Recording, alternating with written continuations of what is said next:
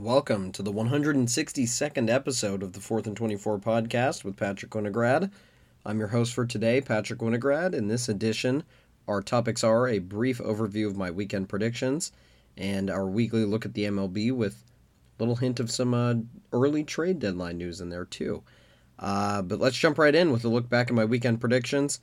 I went 3-1 this week, which brought me to a 436 and 307 overall record. A 58.7 winning percentage. I got that record because the Padres took 2 of 3 from the Mets. That was the only loss of the week for me. The rest of them wins were the Astros swept the Mariners after the Mariners, they carried their 14-game winning streak into the All-Star break, but the Astros were able to end that very easily and continue the momentum for the rest of the series. The Blue Jays swept the Red Sox. A lot of things happened in that series that we'll get to in a second. And the Yankees took 2 of 3 from the Orioles. But, I'll start with that Padres series. This was really a series of the Mets bats just not coming out of the All-Star break right at all. They scored 1 run in both of the first 2 games. They just weren't really able to get anything going. They had more hits than the Padres in Game 2 of the series.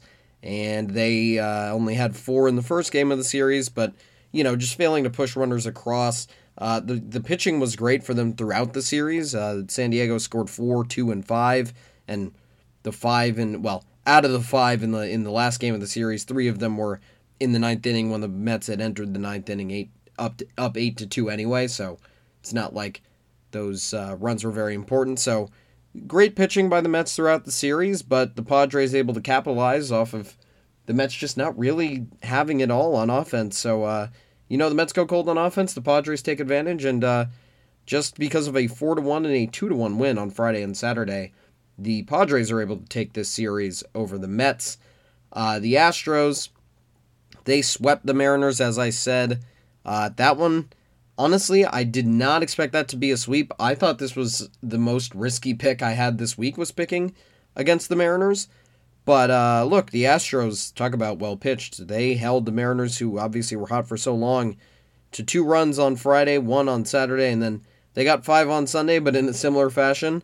3 of them in the 7th inning, 2 of them in the 8th inning, really just to make the game close again. The Astros had taken a 6-0 lead in the final game of the series while Seattle was trying to avoid the sweep, and they made it 6-3 in the 7th, but then the Astros pushed it back to an 8-3 lead, and then the Mariners made it 8-5, but the game was still not in doubt, really, for the Astros. But in the first 2 games of the series, you had a great, well-pitched game by Jose Urquidy, who held the Mariners just to 2 runs total, and I think he was actually, he only allowed 1 of them himself. The other one came from the bullpen, and they won that game 5-2. And then in the second game of the series, Justin Verlander became the league's first 13-game winner, with 7 innings pitched with 1 run given up. That run coming in the last inning, actually, off a solo home run by Carlos Santana. And then the Astros got 1 insurance run after it was their lead was cut down to 2-1. They got 1 insurance run. They won 3-1. That was the end of the series. And then, as I mentioned, they still were able to complete the sweep by getting that win on Sunday. Very important win in terms of the division, because now the Astros are 13 games up on Seattle in their division. Very, very important that they were able to create that separation this weekend. Well, that extra separation. They were already up a pretty good amount there. But look, all things pointing in the right direction for the Astros for now, and we'll have to see what happens as the season continues on. I think really right now, if you're looking at the league as a whole, I think the Astros, the Dodgers, and the Yankees are the 3 teams that cut above the rest. You could throw the Braves into that mix just because of how well they've been playing recently, but, at the same time, I keep hearing every single day that today's the day they catch up to the Mets, and they still haven't. So, until they take over first place, I really don't think I can put you in the top tier of the league without being at least first in your division. So, the Braves not quite there yet, but definitely knocking right on that door, and they're the defending champions, so that obviously factors into it too, that they're still the ones that are on top for now, so someone has to come and beat them. They are on a title defense, so that's important. But let's talk about one of those teams that's in contention too. The Blue Jays were heavy. I mean, I guess I'll say people in Vegas loved them before the season. Maybe not so much now, the way things have unraveled for the Blue Jays. But, they're coming around again, I feel like. So I will say this sweep over the Red Sox was very convincing of them going in the right direction, but I'm not so sure it was all good Blue Jays, and I think a lot of it was just bad Red Sox. I mean, they now, in their last 3 games before Saturday, they gave up 14 to the Yankees, they gave up 13 to the Yankees, and then on Friday, the Blue Jays scored 28 runs, including 11 in the 5th inning. There was an inside-the-park grand slam that was part of a 7-run 3rd inning. I'm not going to try to describe this game. If you want to figure it out, go watch the highlights or something. This game was just insane, and that wasn't even the worst part of the weekend, because then the Blue Jays would proceed to score pretty much all of their runs on Sunday to complete the sweep off of errors. The Red Sox committed 3 errors in a row. It's hard to explain. This team is the team is falling apart when it comes to the Red Sox. Devers, who's on the IL right now. Then you have Chris Sale, who broke his finger in his first start coming back from an injury. And that start was against the Yankees, and they lost that game too. That was in New York, obviously before the All-Star break. But look, the sweep just says it all. I mean, this team is just not playing well right now. Alex Cora said himself, we're just not playing a good brand of baseball. There's too many errors. And by the way, the inside the park grand slam, if you haven't seen it, you should just look at it. But that is one of those plays where you really question why baseball still has the rule in place that the ball has to touch a glove for it to be called an error, because that play was absolutely an error on center fielder Jarren Duran, who then didn't chase after the ball too. There's a bunch of stuff going on in the series. Just look at the highlights of the series, honestly. It's hard to recap. The Red Sox just played awful, and the Blue Jays took full advantage of it to sweep them. So things are on the up and up for the Blue Jays now. 10 games above 500. They're playing pretty well. Obviously, half of that because of the Red Sox, but they also have some good news that I'll get to later, actually, when we talk about the NL Central, even though those two seem unrelated. But trust me, there's a relation there. But the Red Sox now take on the Guardians for a 4-game series. That'll be pretty important for them because the Guardians are another team really floating around where they are in the wild card race. That'll be very important. And then they play the Brewers after that for 3 games. So and then the Astros actually after that for 3 games. So look, they got to get it together because they are playing some good teams, and these teams are not going to let up. They are going to be looking to make some statements over a good team that's in the wild card race. And when you're the Brewers, you're looking at another team who's a good team but is struggling just like you, and they probably believe that's an opportunity to build some confidence. So the Red Sox have to respond, and they have to respond soon because, I mean, you look at the schedule, it's possible the Guardians take 3 of 4 and the Brewers take 2 of 3, and all of a sudden, by August 2nd, the Red Sox are at 500 now. If they go 2-5 in those games, I don't know if they might even be sellers at the deadline if they're 3 under. I don't really think so, just because of the new format. I think that is this team's saving grace, is that they can go through this slump and still make the wild card just on the basis of how the playoffs work this year, and we'll get into that in a second and talk about how far back they are and how many teams are ahead of them. But in a prior year, I think it would be automatic that if this team didn't take both of these upcoming series, they would be sellers at the deadline, although we'll see what happens now with, obviously, that change. But let's move on from that to the Yankees and the Orioles. This was just the Aaron Judge show, pretty much. I mean, the Orioles put up a good fight. They're still playing good baseball. They looked competitive throughout the series. They came back to win a game over the Yankees. They were down 3-0. They won 6-3 on Saturday. That was how they salvaged their one game of the series. And, the first game of the series was a 7-6 win for the Yankees, so it got a little nervous for the Yankees in the late innings of the game. Baltimore made them nervous. But at the same time, then on Sunday, the Yankees won 6-0, so they closed it out in good fashion. They wanted to make sure they left Camden Yards in a good mood, let's just say, if you're the Yankees. But, look, happy with my predictions this week. Looking forward to continuing it next week, hopefully, and keep getting the win percentage up, right? That's all I can ask for. And speaking of those predictions, they will be posted next week for next weekend's games on Thursday. But let's move on now to the rest of the MLB, talk about the standings. In first place in the AL East, where we always start off, of course, we have the New York Yankees at a .680 winning percentage, 66-31 on the season. Why did I mention the winning percentage? Well, because now that's not the top winning percentage in the league anymore. I think you could take a guess as to who it is. Maybe your guess isn't right because there's really a logjam at the top here. There's only a separation of 681 to 667 for the top three teams in the MLB currently. And we'll get to who that mystery team is with 681 winning percentage soon-ish. But look, for now, talk about it. The Yankees' second best record in all of baseball. Best record in the AL, still over the Astros, so you know it's not the Astros now. I think that probably tells you who it is. But the Yankees, they're only 5-5 in their last 10 games. Their run differential is now plus 200, which is a ridiculous number. And they've reached that mark pretty early in the season. But, the Blue Jays have been playing well enough that the Yankees aren't really, they're not really just continuing to bury teams in this division anymore. Some teams are, I think it's bad to say starting to catch up to them, but they're closing the gap ever so slightly. And it doesn't seem that this division is as much of a guarantee as it once was, because they have started off the second half slow, and they've started off poorly against the Astros. They did okay against the Orioles, but I feel like after getting that, 2 games in 1 day series sweep against the Astros, or getting swept in that little mini series, I feel like they needed a better response than just sticking in a 1-run game against the Orioles and winning the series for 2 out of the 3 games. I feel like they wanted to really make a statement, sweep the Orioles, and they weren't able to do that. So maybe they're starting to slip up a little bit. On the other hand, in second place, the Blue Jays not slipping up at all, 53-43 on the season, 12.5 games back of the Yankees. They're doing better in terms of their injury situation. They really haven't had too many major injuries all season long, but it really feels like you don't hear this team in the news as much for, or being talked about as much for having a lot of injured guys as you do with some other teams. But interesting discussion about the Blue Jays is that now they've won 6 in a row. They're 8-2 in their last 10. So 12.5 games is still big. It's not insurmountable, but I will say, adding a stat in, there are 2 teams in the league who had 10-game division leads at the All-Star break.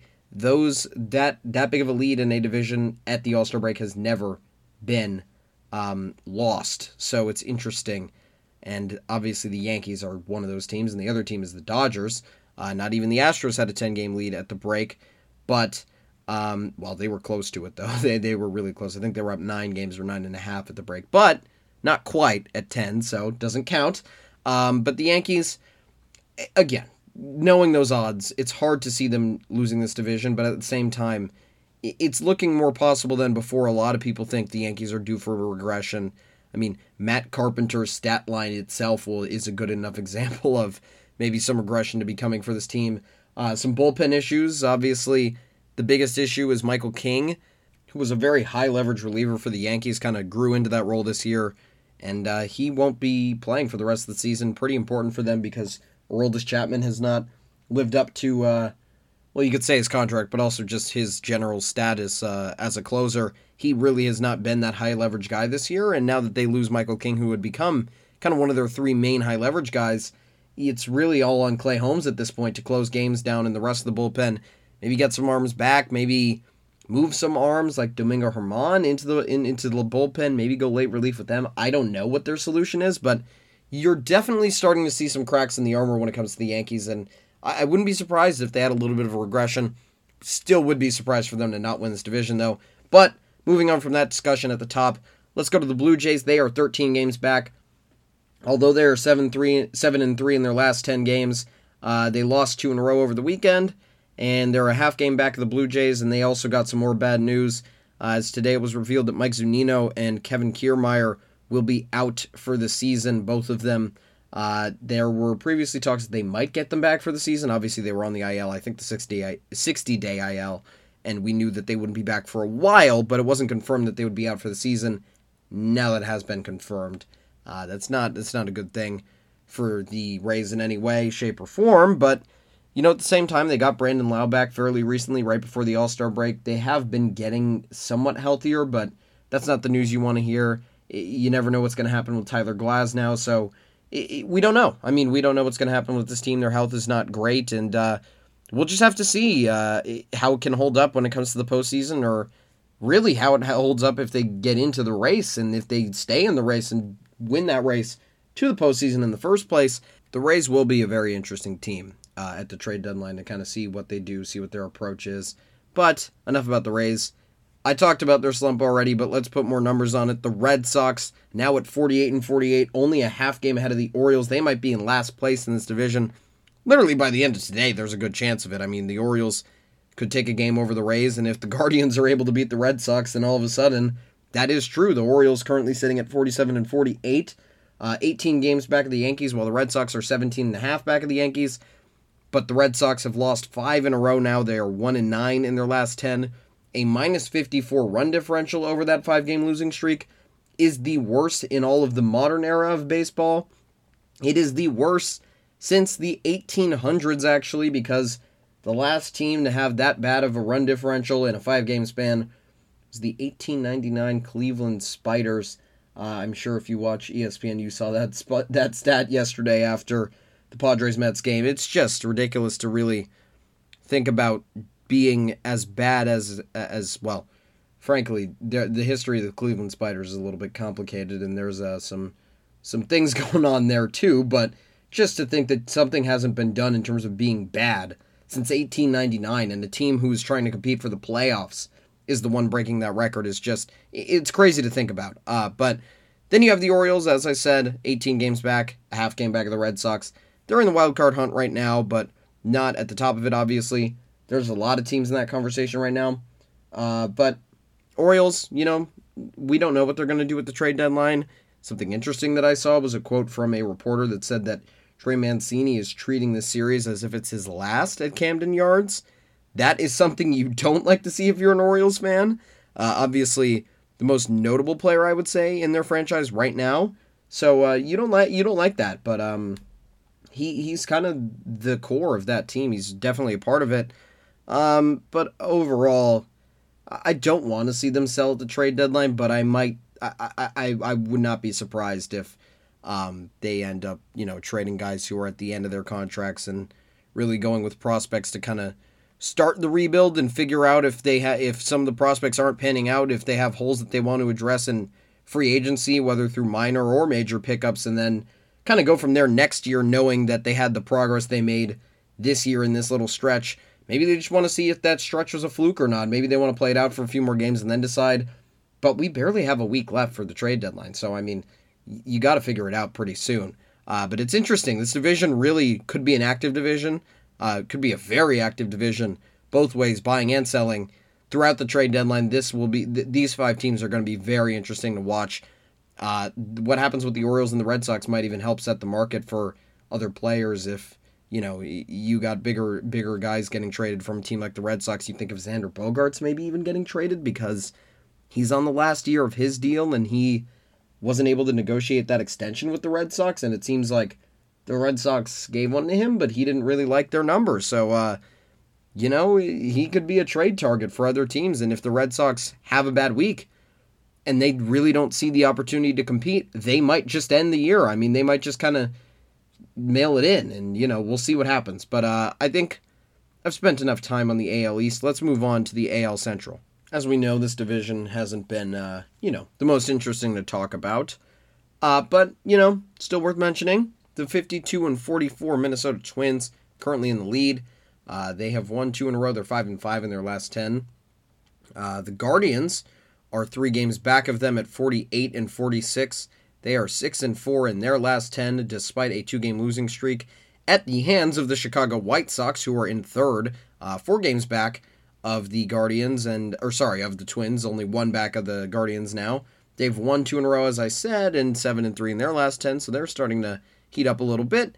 And then you have the Royals, actually, who are a half game ahead of the Tigers after winning the last 2 games of their series against the Rays, at 13.5 games back in the division at 38-57, and then the Tigers at 38-58, 14 games back of the Twins for the division lead. They have lost 3 in a row. They're 2-8 in their last 10. This division could have a few buyers. I really feel like the White Sox, just with how they've structured their team, they have to be always trying to win at this point. And the Guardians, really, you never know what their approach might be as a small market team, but they might even try to make a big splash, maybe the big splash, and go for Juan Soto. It would be an interesting idea. And then you have the Twins, who probably, like the White Sox, will be buyers, while the Royals definitely major sellers at the deadline. Andrew Benintendi has been probably the most talked about trade target other than Juan Soto this season. And then the Tigers, I honestly expect them to do nothing because they're not in a position that their little win-now mentality will be carried out effectively this season. But I really don't feel like they built that team and did their signings in the offseason last year just to be sellers at the deadline this year. It just doesn't feel like that would be a smart move, but they could be sellers. They're way more likely to be sellers than buyers at the deadline this year, I will say that. But overall in this division, you're really looking at who can be in the wild card. You might have a team in the wild card, you might not. As it currently stands right now, there are no teams in the wild card from the AL Central, but they are definitely in the race, and even the Twins, if they were to not win this division, would be kind of in the thick of things when it comes to the wild card chase. The Mariners would be kind of right by them if the Guardians or the White Sox were able to take over that. But speaking of the Mariners, look, I know the AL Central is boring. It's just kind of hard to talk about. So I'll move on to the AL West. The Astros, their division, they have the Mariners in it. That's why I said speaking of the Mariners. The Astros are 64-32, the third best record in MLB. Just ahead of the Mets. Well, not just ahead of the Mets, pretty squarely ahead of the Mets. And just behind the Yankees for the second best. They have won 5 games in a row and are 7-3 in their last 10 after that sweep of the Mariners and a little mini 2-game sweep at home in that doubleheader against the Yankees. So the Astros in a very good position. The Mariners, although they're 13 games back, they're still 7-3 in their last 10 despite the 3-game losing streak because obviously they were on that 14-game winning streak before that. One of the hottest teams in baseball up until this series. Obviously at this point not anymore, although we'll see if they can carry forward the momentum that they had before the break into the next series. A big thing for them has been Julio Rodriguez has not played since the All-Star break, which is not good news for them. And then, the Astros, definitely one of the hotter teams in baseball, but I think that team that has now taken over the best record in baseball obviously is the hottest, and we'll get to them in a second. But the Mariners sitting at 13 games back, still not exactly, they're not really going to compete for this division, to be quite honest, but they are squarely in the wild card chase, or in the wild card race, chase, whatever you want to call it, actually in position to be in the playoffs right now with many teams knocking on the door of the Mariners in their current position at third in the wild card. We'll get to the wild card in a second, actually. But for now, let's keep talking about the AL West, where the Rangers are 20 games back in third. They are 3-7 in their last 10, 43-51 on the season. The most important team here are the Angels, who are rivaling the Tigers for biggest disappointment this season, and maybe the Red Sox too, and maybe even the Giants you could throw into that argument now. But the Angels definitely out there, probably number one on the list for now, because they are 23.5 games back of their division, or in their division of their division leaders. The Astros, they are 2-8 in their last 10. They didn't even get Shohei to carry them to a win this week as the Braves were able to beat them, but they finally got a lead. I think they hadn't led in 45 innings or something like that up until Taylor Ward hit a leadoff home run against the Braves. So, look, they're just having a rough season. There's no other way to put it. And so are the A's. The A's are 35-63. Despite being 6-4 in their last 10, they are still 30 games back in this division, just way far out of the race. But look, that's kind of all I have on the AL West. I think we know where every team stands in terms of the trade deadline. The Angels are kind of the wild card because you have a lot of people saying that maybe they might even look into an Ohtani trade, do some preliminary searching into what people would give up for him. But at the same time, they have Ohtani, they have Trout. They really shouldn't be sellers at the deadline, but they're so far under 500 that there's no way they're buyers at the deadline. So at the same time, they're kind of just a big question mark. Maybe they just stand pat and do nothing. But then you have the Mariners, probably going to be buyers. They've even kind of thrown themselves into the Juan Soto sweepstakes. And the Astros, they're always the team who we don't think is going to do anything and ends up getting the most in terms of additions. They always get a few bullpen arms. They always make trades that make them better.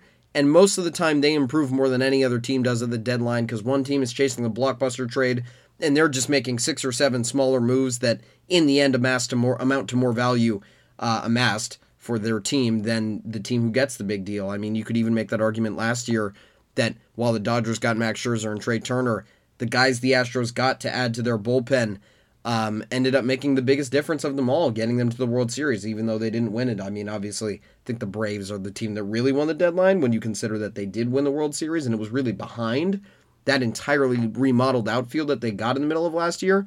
But still, worth discussing the fact that the Astros are normally that team that lingers around and you don't really think is going to do anything, then all of a sudden, they normally are winners at the deadline for sure. And then you have the A's, who are obviously going to be sellers, and the Rangers probably won't do much either. But then, let's move on to the AL wildcard now. Currently sitting at the top of the wildcard are the Toronto Blue Jays. They are 2 games up of the Mariners, who are in third.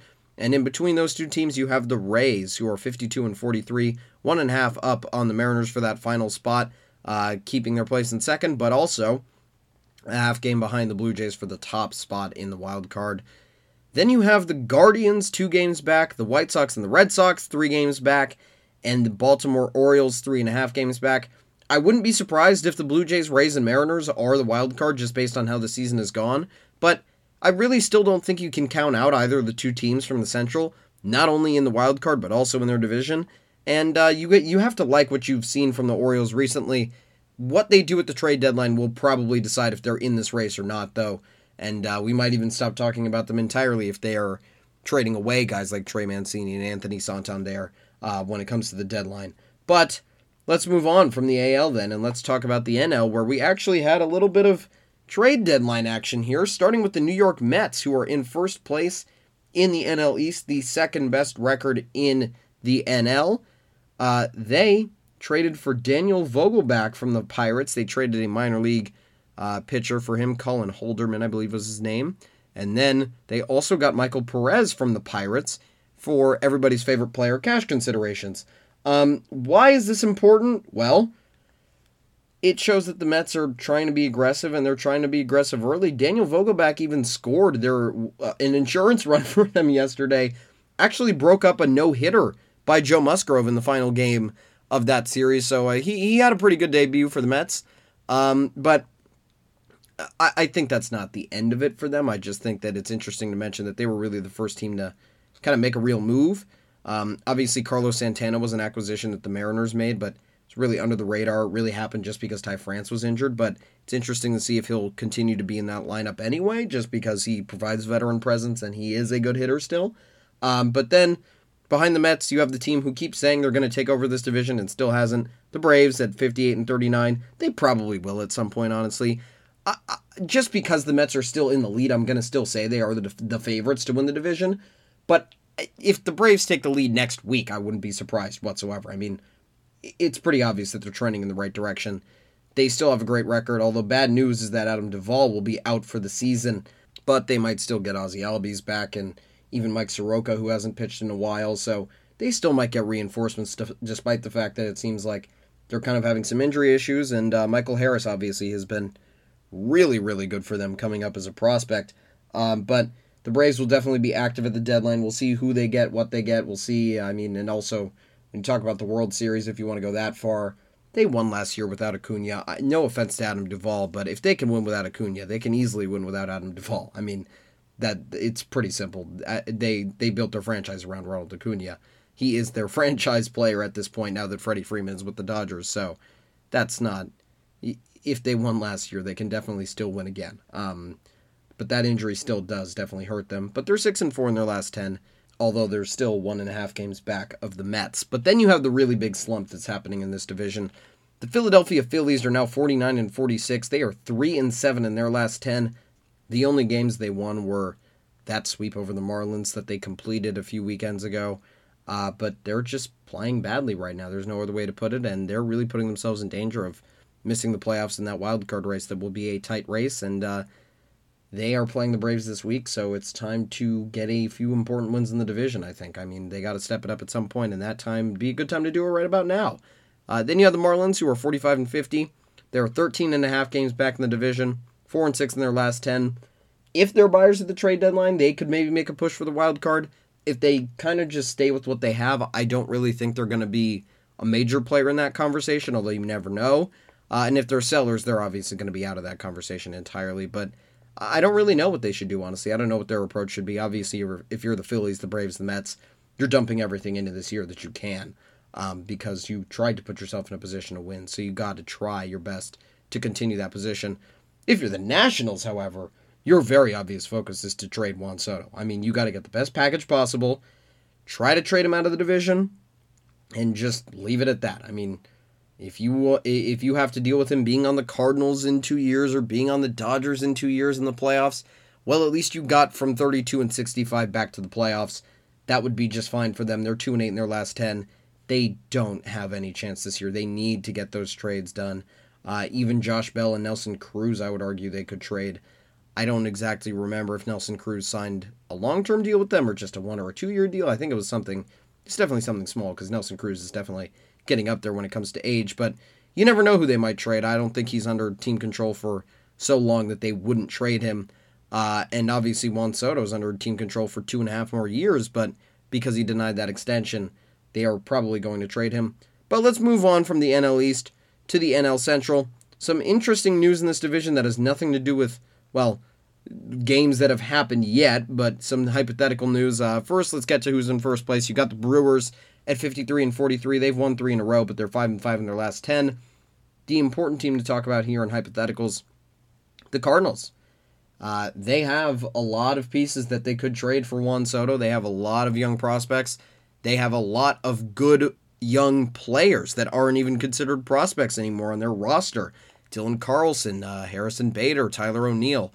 And a lot of them are also outfield prospects, and guess what? Juan Soto's going to take the playing time away from them anyway, so they could be a very major player when it comes to Juan Soto. I think that's been put out there before, and I really don't think people are stressing it enough. They probably do have the best package other than a team like the Dodgers or like the Yankees, who have great farm systems and great young players as well. But I don't know if the Dodgers would be willing to part with that prospect capital, I guess you could define it as. And same with the Yankees, when they've kind of been doing that for many years now when trying to compete. The Cardinals have not been really that active at the trade deadline in terms of trading away major prospects, and they've been able to keep them. And now they're also playing for them. So it'll be interesting to see, because the Cardinals, as I said, they haven't done that yet, and they definitely have the most room for error to do it because they still have a lot of depth of prospects too, not just top-level prospects. Then you have the Pirates, who are 13 games back in this division at 40-56. They're not really in this conversation at all for the division. They are already trading what they can trade at the trade deadline. We already saw that. Daniel Vogelbach is gone. Michael Perez is gone. We'll see. We'll see what keeps happening with this team. I mean, they're definitely sellers at the deadline. We all know that. But we'll see how many people they end up shipping out. Then you have the Cubs, 14.5 games back, 38-57. They've won 4 in a row, but they did their fire sale last year of players. I really don't expect them to trade much this year because they don't really have much to trade. Ian Happ might be a guy that could be a possible guy who gets traded. You know, he got familiar with the Dodgers clubhouse and some other players throughout the NL over the All-Star weekend, so who knows? Maybe he's in trade talks. Nothing for sure, but definitely a possibility. And then you have the Reds, who are 36-58, 16 games back. They're 6-4 in their last 10. And I'm going to circle back to second place in this division. I talked about one hypothetical. That hypothetical is Juan Soto. Here's another thing that's going on. Nolan Arenado and Paul Goldschmidt are both unvaccinated and won't be playing in Toronto this weekend. You have to think that the front office is just going to pretend like this week doesn't exist. They have to ignore that this week exists, because if they lose 2 out of 3 or both of the 2, I don't know how many games they're playing in Toronto, but whatever happens in that series, they have to ignore. Because it's just, you're missing your MVP candidate, and you're missing the other guy who's probably top 5 in the MVP race right now. You're probably not going to win without them, and you have to be able to face that and understand that that's a very small sample size. They can't overreact to it. I think the Red Sox, honestly, overreacting might be a good thing for them, but if the Cardinals are overreacting to this small of a stretch, it will be a problem for them. They should be buyers at the deadline, especially because even though they're barely above 500, they're still only 2.5 games back of the Brewers. The Brewers are the weakest division leader in all of baseball outside of the Minnesota Twins, and the Twins barely have a worse winning percentage than them either. So, look, the Cardinals have a chance not only in the wild card, but also to win this weak division that they're in. They got to be all in this year when you consider how good of a season Paul Goldschmidt is having. It just has to be what they're doing this year. But I'll move on now. from the team that I've been foreshadowing about the whole time. The new best team in the league, the Los Angeles Dodgers. They are 64-30, 681 winning percentage. 8 games in a row they've won, 9-1 in their last 10. They are 18 and 2 in their last 20, maybe even 19 and 2 at this point. They finished their first 4-game sweep of the Giants since 1995 this weekend, burying the Giants in the division. There's nothing but good things heading the Dodgers' way other than the fact that Fernando Tatis is returning for the Padres. But as they look in the rearview mirror, the Padres are pretty far back. They're 11.5 games back. As I said, no team has ever squandered, I'll just use the word, a 10-game lead at the All-Star break in their division. Dodgers were up by 10 before. Now an 11.5 game lead in the division.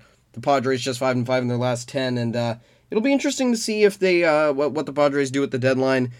If they are a team that acquires Juan Soto, that might massively backfire for them because they have kind of been relying on some of their young talent to make up for the fact that Tatis has been out and some other issues that they've been having recently.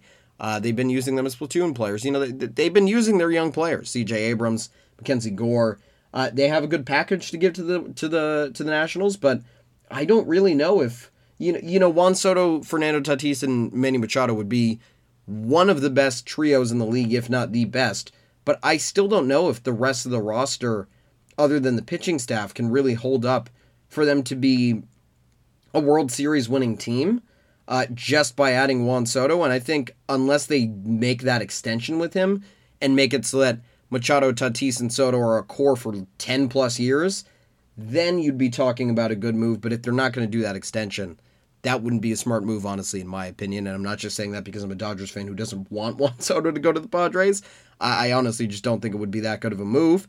Also because chasing a division when you're down 12 games just doesn't really seem that smart. While the other teams in the rest of the NL are really, really close to the division lead.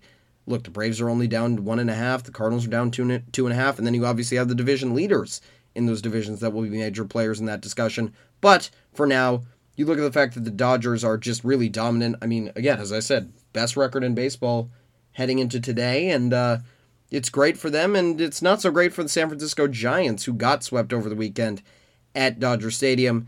Dodgers came out of the All-Star break hot. San Francisco Giants, not so much. 16.5 games back now at 48-47 on the season. Still actually a better run differential than the Padres, despite being much worse when it comes to the record. But they're now in danger of missing the wild card. They are kind of falling out of the race a little bit. But we'll get to the wild card in a second. You then have the Colorado Rockies, who are 43-53. They're 22 games back in the division. They've lost 4 in a row, though. Then you have the Arizona Diamondbacks, who are 42-53. 22.5 games back in the division of the Dodgers. And look, we all know what's going to happen in this division. The Dodgers are going to be major buyers. The Padres, despite it maybe not being the best decision for this year alone, will be probably major buyers at the deadline. The Giants, that's a question. We really don't know what's going to happen with them. And then the Rockies and the Diamondbacks should be sellers, but I don't know how many pieces they have. The Diamondbacks have really been playing with a lot of young players all year long, so I wouldn't be surprised if there's just not much for them to trade away. But then, let's move on to the wild card, I guess. I think we're done with the NL West. It's not really a competitive race as of right now, although obviously the teams behind the Dodgers definitely have the talent to catch up to them. But the Dodgers, probably the hottest team in baseball right now, so it's a tall task. But these teams are still present in the wild card race. First, you got to start with the Braves, who have the best record of a non-division leader in all of baseball, so they are 7 games up on that third spot in the wild card. That third spot belongs to the St. Louis Cardinals for now, while the Padres sit 3 games ahead of the Cardinals. They have a little bit of a cushion. I think the Braves and Padres are very, very likely playoff teams. I don't think really anybody's disputing that. But then you have the Cardinals in that third spot. The Phillies just 1 game back despite their skid. The Giants just 2 games back despite their skid. And the Marlins only 5 games back. So as I said, don't be surprised that they're buyers of the deadline. Don't look at the fact that they're 5 games under 500. Look at the fact that they actually are just 5 games back in this race. If they can get a lot of progress done in terms of trades, they might be able to make a little bit of a run, and I just think the one issue for them is that their division is so strong with the Braves. I mean, the Phillies are one of the better third-place teams in the league, even though they're on a slump recently. The Braves and the Mets are just so good at the top of this division. It's hard to think, if you're the Marlins, that you can compete for a wild card spot with teams like the Braves and the Padres, who are just really good overall rosters, and then compete with a team like the Cardinals, who you'd be trying to shave the divisional lead off of, and yet you have the Cardinals playing in a weak division where they have the Pirates, the Cubs, and the Reds, as opposed, and then really just themselves and the Brewers. So there's only two good teams in that division, and the Cardinals are one of them. Whereas the Marlins, not one of the best three in the division, they have three above 500 teams to play for the rest of their division. So that's why they're also a question mark. But overall, the wild card race will be interesting. It'll be interesting to see if the Giants can make it back to the playoffs after they were the 1 seed just last year. And then you have the Phillies, who, they've been. You can say what you want about them, but their fans always want the best out of their players, and they haven't really gotten that recently in terms of just overall, like not even just this year, but they haven't made the playoffs in a while, and I think everybody's frustrated about that, and maybe they felt this was the year, and things have just fallen apart with injuries and stuff like that. But I wouldn't be surprised. They have a strong core. When Bryce Harper gets back, they might get back into this race. They might end this slump. And it'll be an interesting race. I really feel like the Phillies and the Cardinals are the major players in terms of whoever gets more value at the trade deadline probably ends up beating out the other for this last spot. It will be a very interesting race down to the last minute.